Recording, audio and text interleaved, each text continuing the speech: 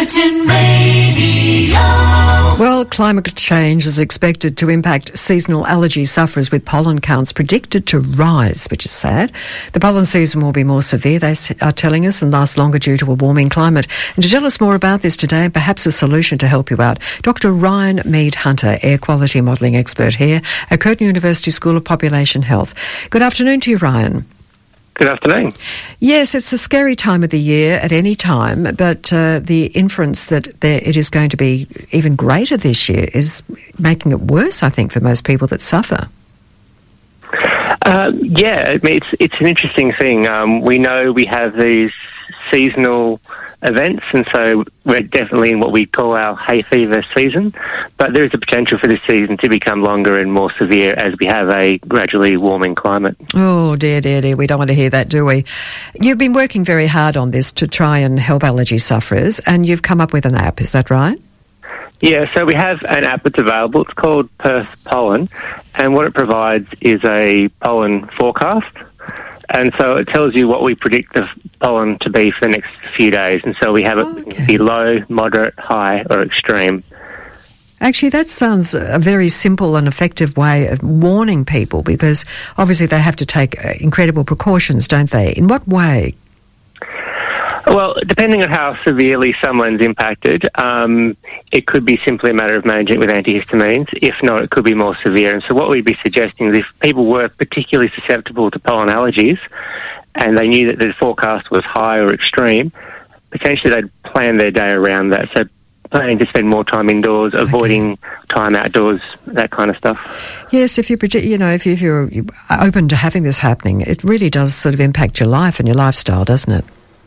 Oh, look, it certainly can have a big impact, yeah. Do we have a lot of sufferers, are you aware?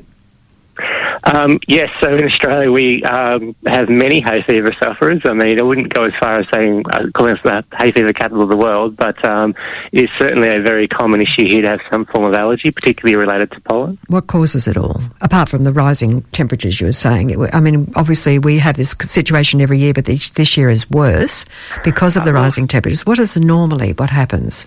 Well, so we have that combination of factors, all which are associated with high pollen count. So we have generally a dry climate, we have a warm environment, plenty of wind, so we have the ability for all this pollen to remain in the air for quite some time. It can actually travel fairly substantial distances as well, and so all the recipe there, all the ingredients are there, and unfortunately we are obviously exposed then to potentially high pollen counts. So could we predict, if we have a fairly wet winter with the growth, of course, that we have out there, and when it starts to dry out, that we're going to get a stronger season?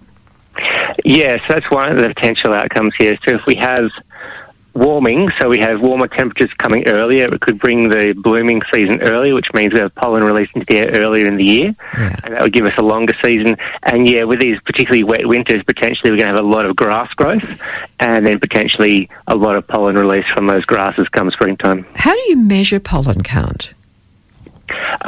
We have a device that measures in real time, and so instead of collecting pollen grains on a film and then counting them after the fact, we have a device that actually counts them in real time. When we say count, we literally are counting, so a pollen count is literally the number of pollen granules per cubic metre of air, and we have an advanced instrument which actually measures that in real time. How do you collect it? Well, this instrument doesn't have to collect it. It just sucks the air through the instrument so it can count. Right. We have another instrument if we do want to collect it, and that's basically you suck the air in again, but instead of going through a counting device, you physically collect it on a tape. And so that's really useful for identifying each individual pollen species and doing that kind of research, but unfortunately it's always after the fact, and so you collect it for a week and then it goes off to the lab for analysis, and it's not helpful as a predictive thing, whereas if we measure in real time, we can use that data to refine our algorithms and we can actually come up with a forecast. Why, you may not know this, I'm sure you do being a doctor, why are some people more susceptible? Oh, it's a somewhat challenging question, but look, we're all different with the product of our genetics or the product of our environment, and so some people just are more susceptible to certain exposures than others. Yeah, sad, isn't it? I mean, it's just a horrific thing to happen to a young child, any age, obviously, but a young child would panic and not know what's happening, shortness of breath and that sort of thing. So early signs would be for somebody that made it develop stronger as time goes on. What should they be doing? Getting to the doctor pretty quickly, I'd imagine. Oh, look, we'd encourage anyone who has any sort of allergy symptoms to talk to their doctor. One, because to identify what exactly is causing it. A lot of people out there have those symptoms and don't necessarily know exactly what causes it. To see if there's medication options available, to see if there's other options available to you as well. And obviously, we have a number of people in Australia who have undiagnosed cases of asthma as well. And so obviously, if you're showing any sort of health effects, it would be great if you went and spoke to your doctor and went through the process. Oh, absolutely. Hay fever, of course, is not life-threatening, I don't imagine. It's very irritating, runny eyes and all the rest of it, and itchiness and that sort of thing. And can that progress into an asthma? It could trigger an asthma, or it could certainly make asthma worse. It could also make any sort of underlying respiratory condition worse as well. And we do know with repeated exposure over time, people can become more sensitive to some of these allergens as well, which may mean they have a more severe reaction in the future. So if it was a country with a cooler climate, we may not be having this as extreme. Potentially. It also depends on the plant species going there and other weather factors as well. Oh, the plant species in Australia are susceptible for this, are they? Actually, it's mostly the introduced species that are real problems, a lot of the grasses, for example. But yeah, everyone has a different mix of plant species, and so obviously there's going to be different factors there as well. Okay, tell us a little bit more about the app, if you would, Doctor, as far as people accessing that before it starts to get too bad. Okay, so the app's called Perth Pollen, and you can download it from your preferred app store. So it's on Google Play, it's on the Apple Store. It's a free download, and just a matter of downloading and installing, and that'll immediately give you some data.